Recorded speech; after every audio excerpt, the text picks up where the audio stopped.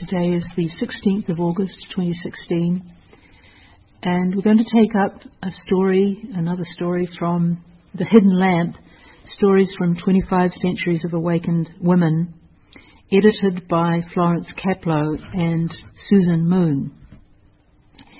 And this story that we're going to take up tonight is called Say and Her Soul Are Separated, and it's also case number 35 in Mumonkan. We'll be reading the version that is told in Hidden Lamp, but then drawing on the Mumonkan version for the commentary and the verse. And we'll just start by reading the story that is behind the case. The case is very short; it's just a question. And then the commentary and the verse, and then we'll look at each of them. And a little bit about the Master as well.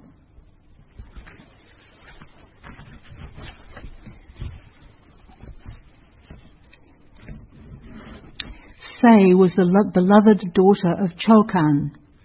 In childhood she played with her cousin Ochu, and Senjo's father, Say's father, jokingly told him that they were betrothed.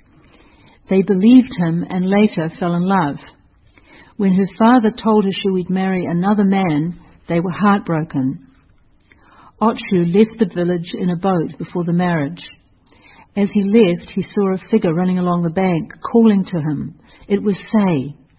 Joyfully, she joined him, and they travelled far away, where they married and had 2 children. 5 years went by, and Say longed to see her parents and asked their forgiveness. They travelled back to their village, and Ochu went to her father, told him the story, and apologised for them both. Chokan, astonished, asked Ochu, "What girl are you talking about?" "Your daughter, Say," replied Ochu. Chokan said, "My daughter, Say? Ever since you left, she's been sick in bed, unable to speak." Then Ochu brought Say up from the boat. As they approached her parents' door, the Say who had been sick got up from her bed, smiling. Then the 2 Says met and merged into one. Say said, "I saw Ochu going away, and that night I dreamed that I ran after his boat. But now I cannot tell you which was really me, the one that went away in the boat or the one that stayed at home." Later, Zen Master Goso asked, Say was separated from her soul. Which was the real Say? And that last bit is the case in the Mumonkan.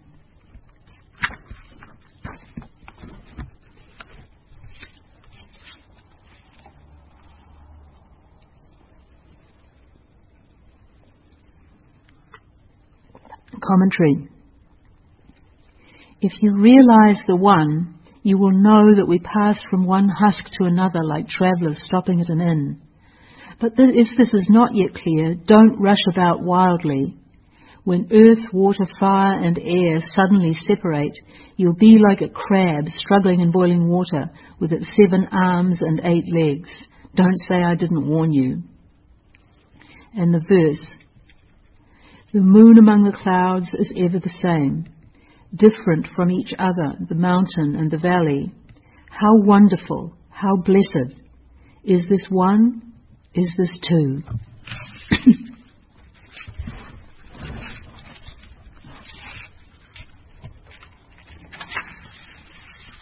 Just a little bit of biographical material on this master. His Japanese name is Goso. We'll stick with that. So we go through this koan. His Chinese name, Wuzu Fayan. He was a Rinzai master, the Tang dynasty. He died in 1104, aged about 80. He was ordained relatively late in life, at the age of 35. And he started off, when he was first ordained, he became a scholar monk at Chengdu, which was his home city in Sichuan. And the city Chengdu is still today a centre for Dharmic practice. There's a huge Vajrayana monastery there. He studied in one of Buddhism's philosophical schools, the consciousness-only school, sometimes also known as the Yogacara school.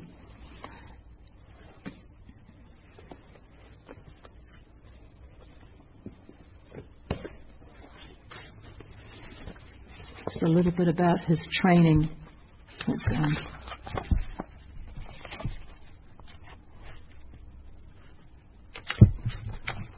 Spiritual journey.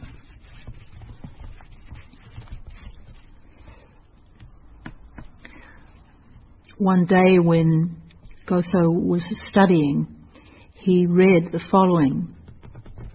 It is said in Buddhism that when a bodhisattva sees with his satori eye, the working and the principle are fused, circumstances and the essence are unified, and subjectivity and objectivity are not separated.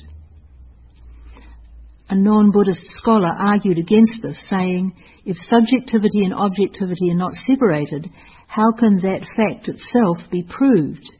No one could answer, but the Venerable Genjo spoke out. It is the same as if one realizes personally how cold or warm the water is by drinking it himself. So this whole passage Goso read, and then it roused in him a question. He said to himself, I know cold and warm, but what is it to realize it personally? What is it when we experience something?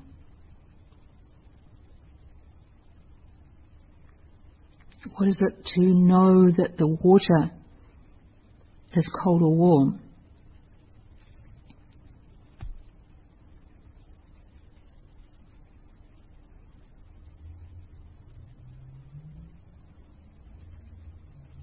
So he went to his teacher at the time and asked his teacher this question, but his teacher could not clarify it for him. And he said, if you want to solve this question, go to the south and ask a Zen master. And so he went off. He left Chengdu and went wandering, studying under different masters at different places, until at a certain point he was studying with a master, a Zen teacher called Hakuin Shutan. And he was one day in Hakuin's presence when he scolded another monk, teaching him. And there was something about this that sort of girded Goso's loins and inspired him to practice more intensively. And then he heard another teaching by Master Shutan. He said, there are several Zen monks from Mount Ro, all of whom have had Satori. If you should let them speak, they could give beautiful talks. If you asked them regarding various koan, they could answer clearly. If you wanted them to write a pithy commentary, they could do so nicely. And yet they have not attained it. And this little talk was just like the last sort of ignition he needed to really be gripped by the great doubt. And a short time after this, he experienced a deep awakening. He then taught for 40 years.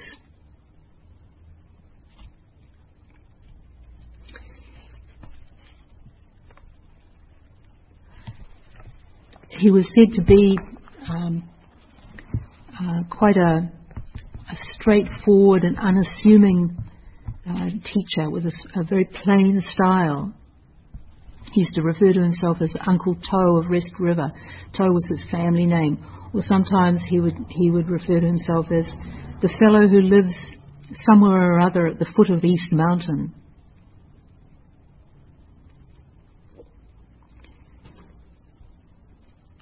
He appears 4 times in the Mumon Khan, and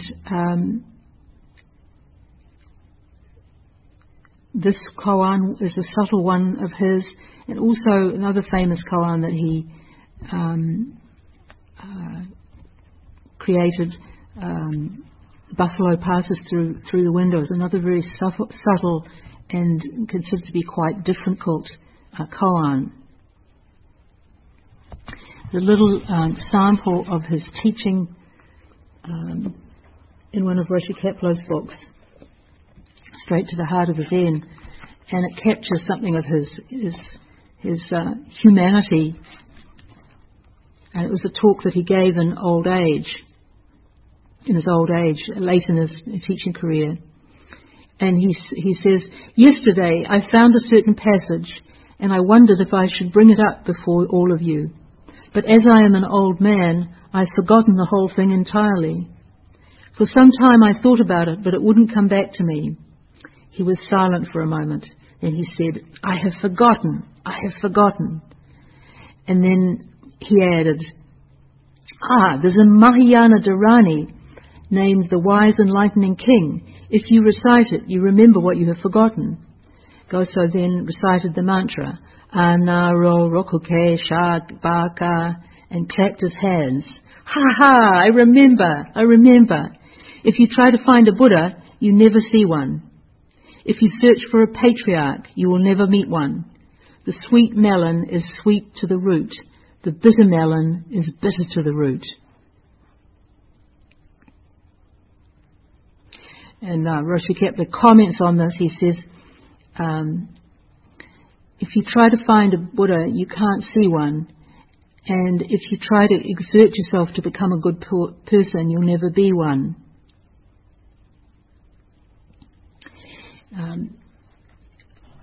Often our trying to be a good person gets in the way.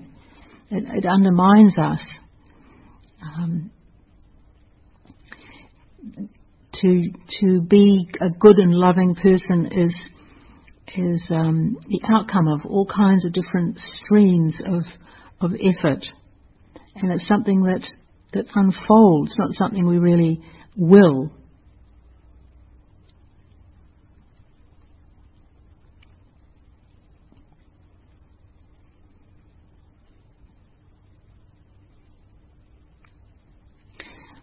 The image of the sweet melon and the bitter melon is also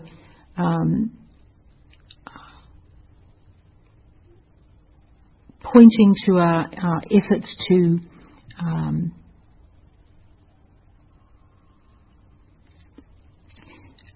find Buddha in our lives. Roshi Kapleau says, the sweet melon is sweet to the root, the bitter melon is bitter to the root. When you taste life's sweetness, it is thoroughly sweet. You encounter something bitter, and it is thoroughly bitter. What sort of Buddha are you searching for?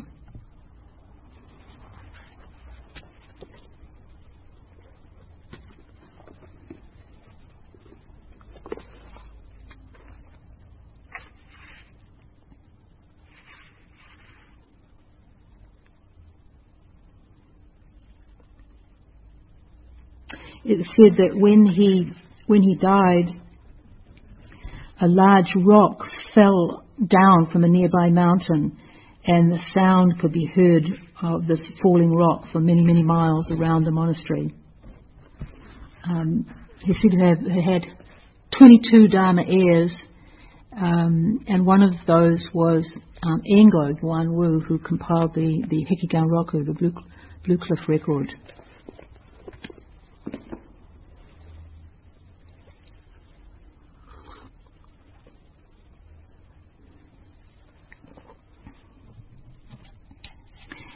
So now we'll just turn to the case.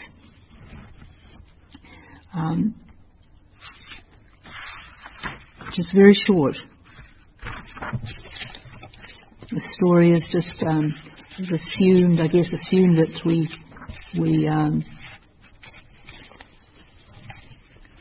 we know it. It must have been a well-known folk tale, Chinese folk tale.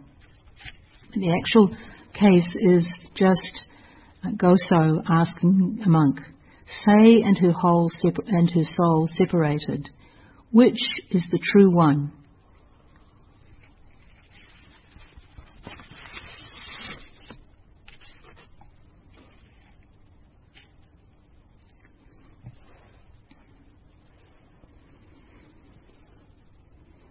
And the first point in this, when you work on this, is to find a way to demonstrate Say's true self, to embody it.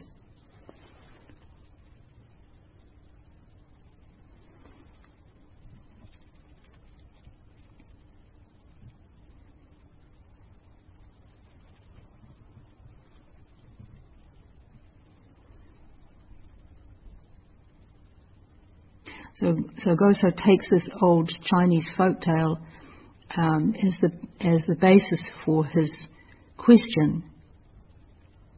It seems in the story that Say is torn. She's torn between her duty to her father and her love for Ochu.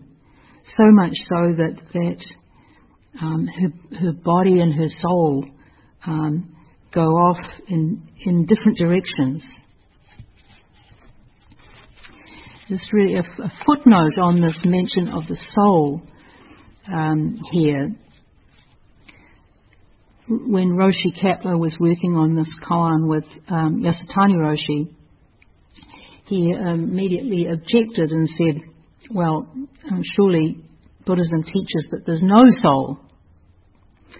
And at that time, sometimes when in talking about the teaching of no self, it would be translated as no soul.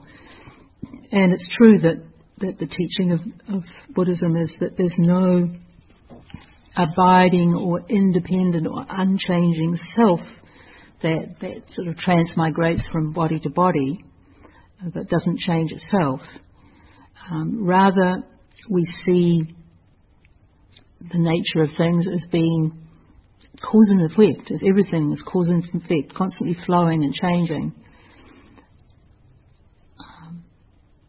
But it doesn't mean that a consciousness that is not entirely dependent on the body isn't recognized in Buddhism. It's just that this consciousness is seen as something dependent that interacts with the material world, and that is conditioned by it and conditions it. And when Roshi Kapleau made this objection, Yasutani Roshi mentioned he had a student who would go leave his body at night and travel and visit people and have conversations with them. And later, one way or another, he was able to verify with those people that he visited that the conversations had taken place, or that the information exchange was actually true. And so Yasutani was sort of saying to Kapleau, well, it's not so implausible, this ghost story. And it made me think about a story that I heard from my own Dharma brother Sante Poroma about an experience he had of leaving his body after a sesshin. And he relates this story in his book, The Net of Indra, which is about consciousness and a rebirth. And he presents this personal experience as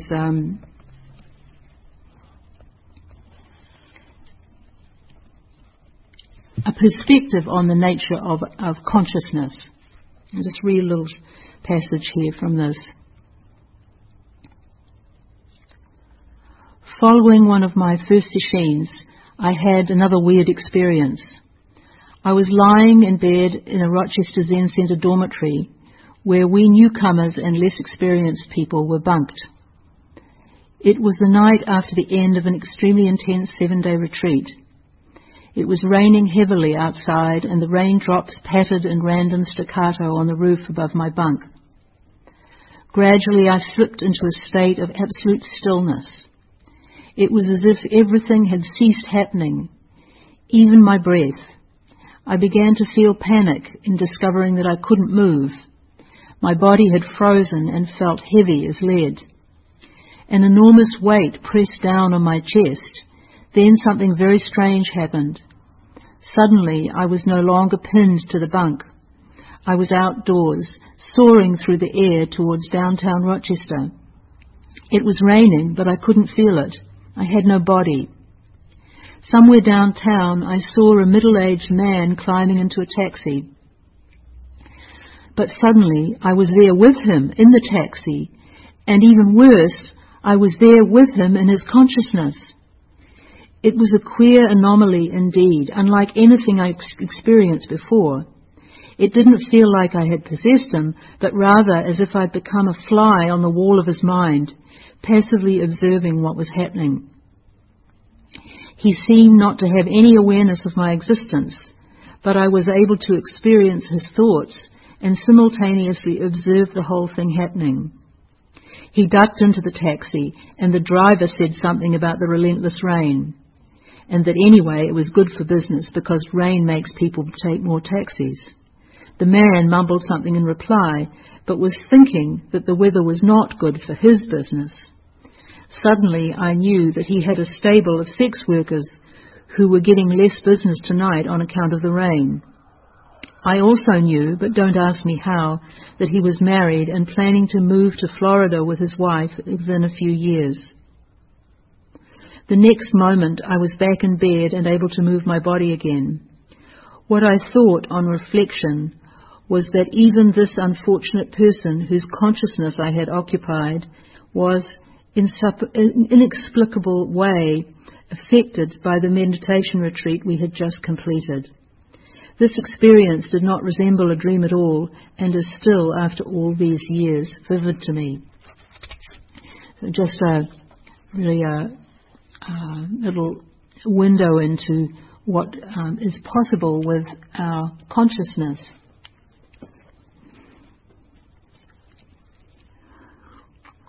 And it's interesting that in this sort of ghost story, one say is immobilized and unspeaking in her bed, and the other say goes off with her sweetheart,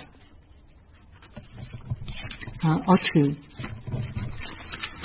And I think this is a story that's quite easy for us to relate to in its depiction of this sense of being torn.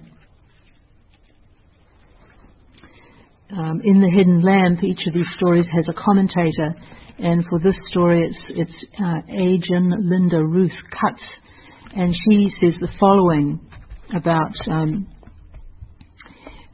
this story. The conventional elements of the story mirror many of the situations that brought me and many women to practice. Like say, we may have grown up in circumstances in which we had little agency, where familial, religious, cultural, gender and social pressures were strong, and where meeting the prevailing expectations was conveyed as more important than anything else. Like say, whose older sister had died, this is another element of the story.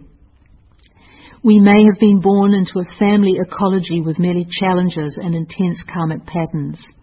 Like say, we may have experienced great love, great loss, and great disappointment. Conditioned by this difficult environment, we try to relieve our pain in unskillful ways, resulting in feeling divided and distanced from our once lively self. Like the two says, unaware of each other, one drained of energy, sick in bed without speech, the other an active wife and mother, yet riven by contradiction and separation. Eventually we begin longing to be whole, for something real, for our true home. Which one is the true say? So behind this simple story we can see this sense of being divided, but also a longing to overcome that division. One say lies immobilized, the other seems to be happy and alive but feels estranged, incomplete. And what is the true say? What's the real say? This is really the question that Goso is presenting to us, and not really just about say, but about ourselves. We, all of us at different times can experience a sense of being divided, and somehow there being a barrier between us and really fully living our lives.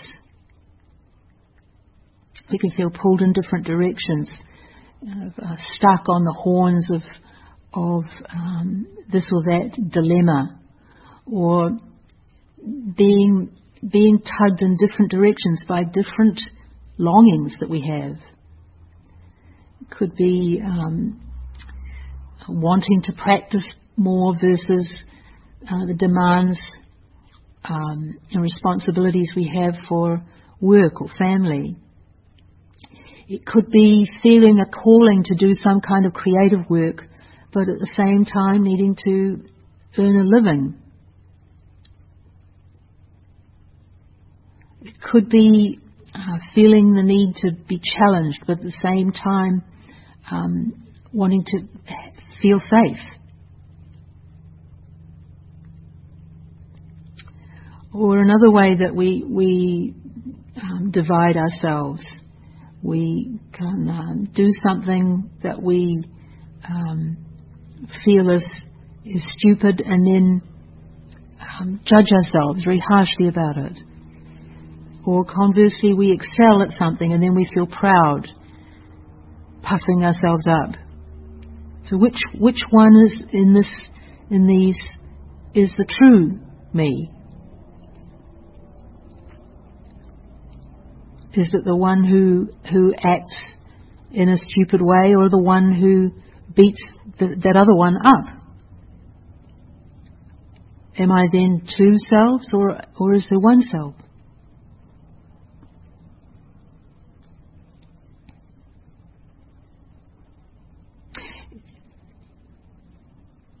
Our koans often kind of set a trap for us. Here, the question, which is the true say? Or in the koan mu, the question is, does a dog have the Buddha nature or not? Or in another one we have a Zengen tapping on a coffin and asking his teacher, alive or dead?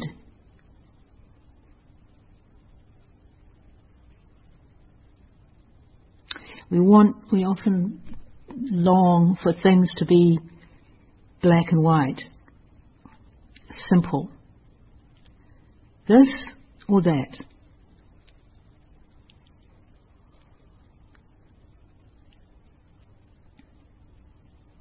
If you say it's the say who went off with Ochu who's the real say, then you're saying the one lying in the bed isn't.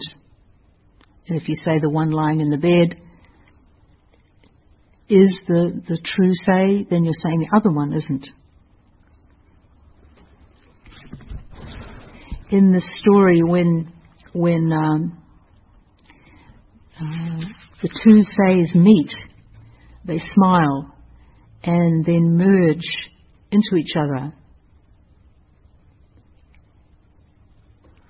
Ruth Cutts, in her commentary on this, says that the smile of recognition is the same as the Buddha's successor, Mahakashpa's smile, when the world-honoured one on Vulture Peak held up a flower and winked. This was their transmission ceremony of nothing to transmit. Mahakashapa understood that the Buddha and he himself were not actually separated.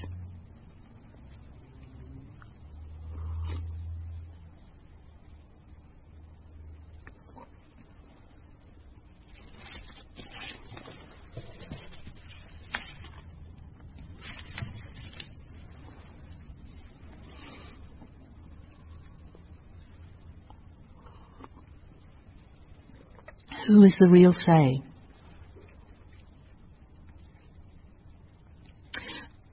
As in all the koans, you have to become completely one with Say to see who the true Say is.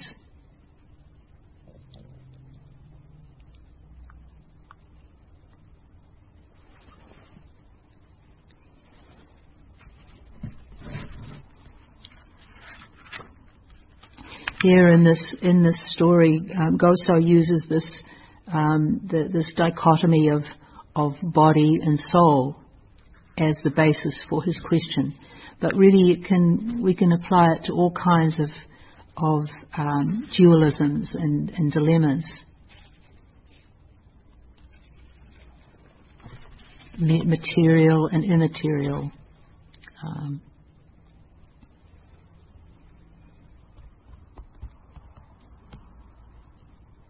Unity and diversity.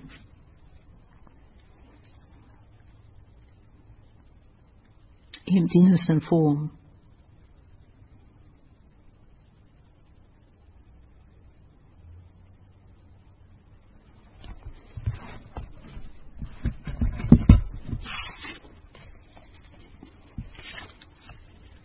Commentary.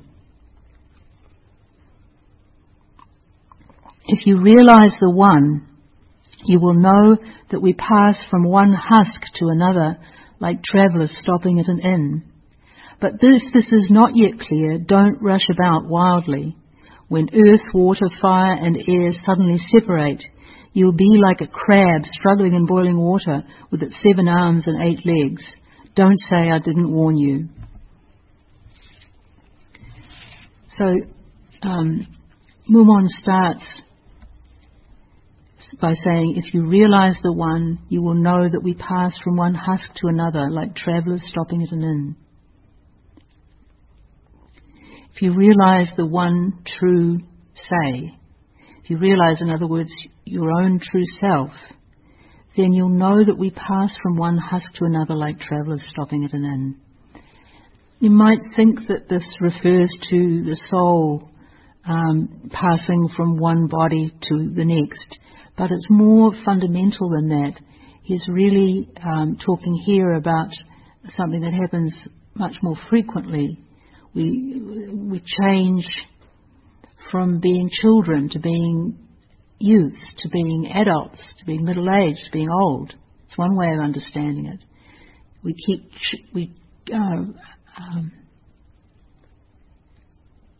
Our shape keeps shifting as we go through life. Or you could relate it to just how we pass from one emotional state to another through a day or a couple of hours. Our body and our consciousness are in constant flux.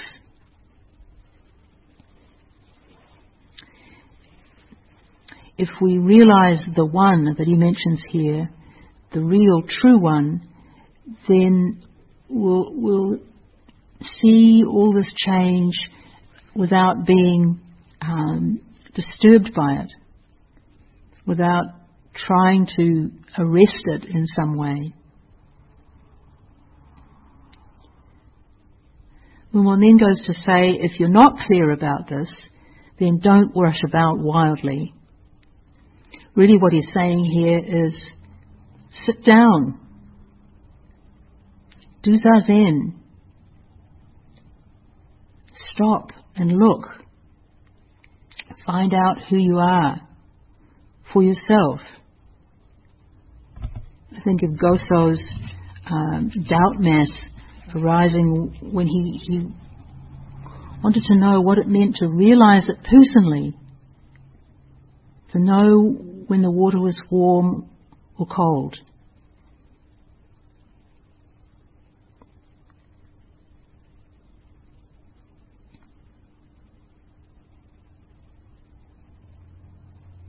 He continues, when earth, air, water, air and fire suddenly separate, you'll be like a crab struggling in boiling water with its 7 arms and 8 legs. Don't say I didn't warn you. This is a common way of referring to death, when the 4 elements disperse: earth, water, fire and air.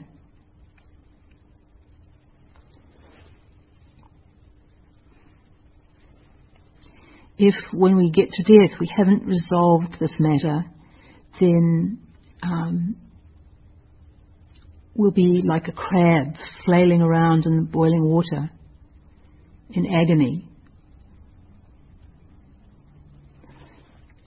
When I was doing hospice volunteering,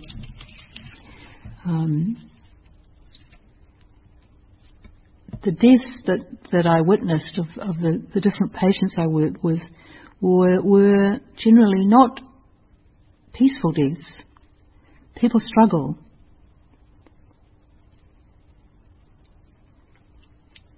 We struggle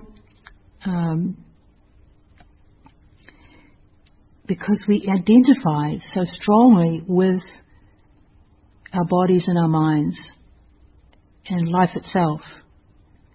We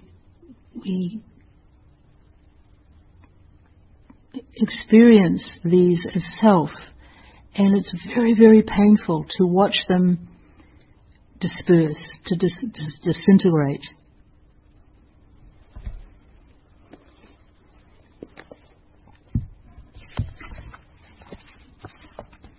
Sante talks about this in his book, Net of Indra. We are all deeply affected by the fact that we will die. Death is the most outrageous injustice that happens to us, because life, after all, is all we have. Without our lives, we are literally nothing. The fact that we exist means everything. If you didn't exist, then nothing would exist, at least for you. The fact that we exist and that we experience ourselves to exist has, in other words, a value that cannot be valued. Life is priceless. How preposterous death seems in the light of life's singular significance. We hardly have time to get used to the fact that we are alive, and barely learn to appreciate the inconceivable value of this life before death comes and just takes it all away from us. All of it. Our whole life and all its memories, all the birthdays we ever celebrated, all the loves, friends, sumptuous dinners, all the insights we have ever reached, all the sorrow and all the joy. It is all annihilated in a moment. Death appears to nullify everything. Nothing remains, and it is no consolation that others live on a while longer, because we're not even there to be consoled.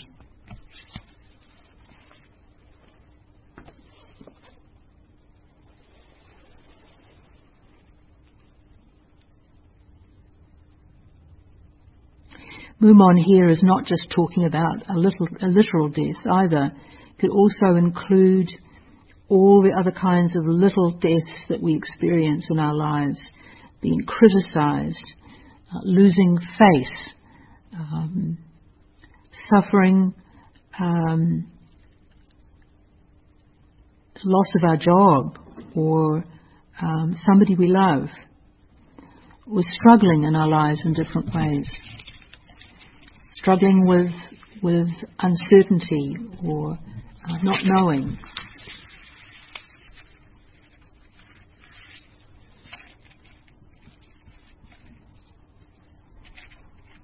Really, this work that we do is urgent work.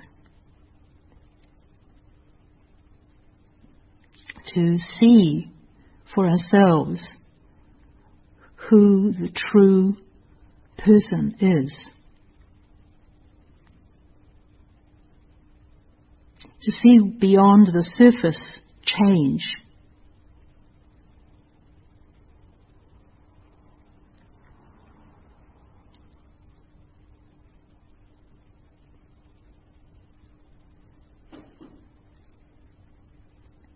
Don't rush about wildly.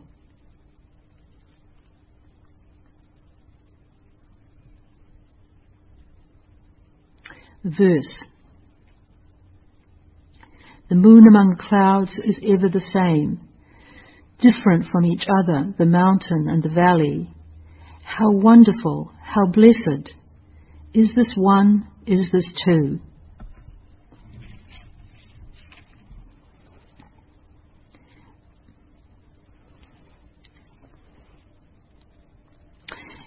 In Zen, the moon and the clouds are a very often used image.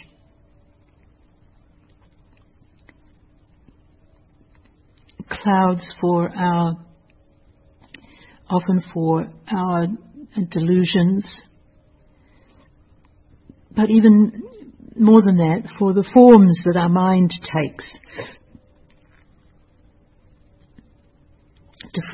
Different states we go through.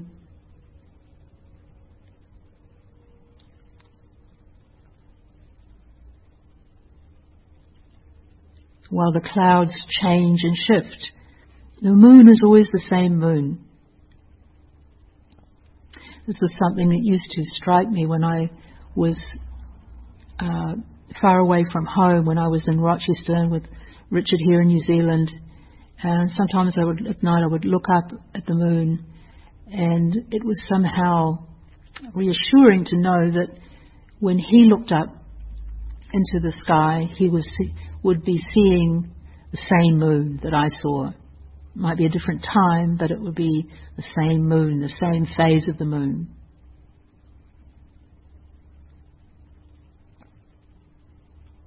And this light is there even when there are clouds in the sky.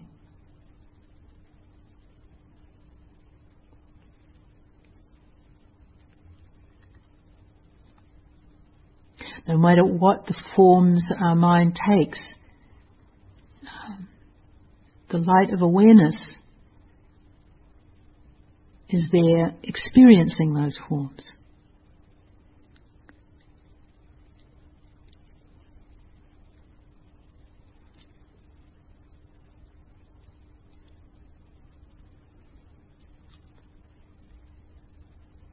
Different from each other, the mountain and the valley.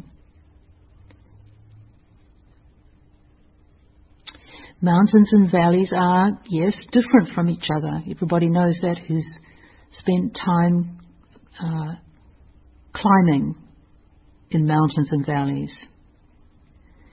But you can't show the point where one begins and the other ends.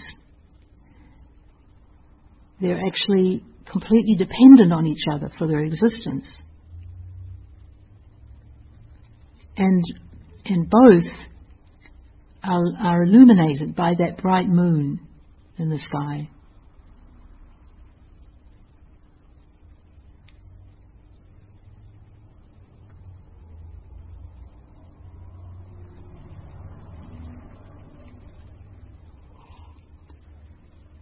How wonderful, how blessed. Is this one? Is this two?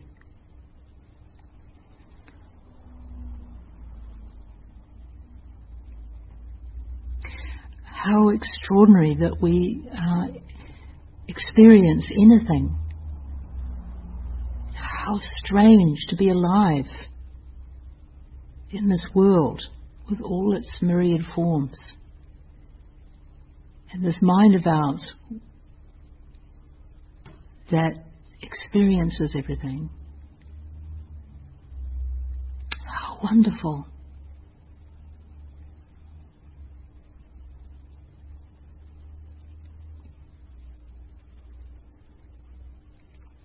Another point of the koan is to respond to this. Is this one? Is this two?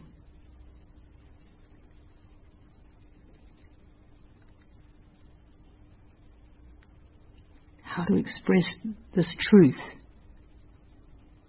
But really, if we understand the first three lines of this verse, then these questions at the end are superfluous. Just this lamplight on the lectern.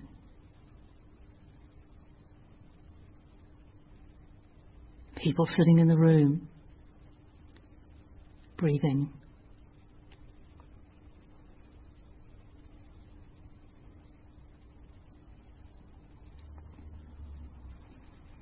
The moon shining outside in the sky.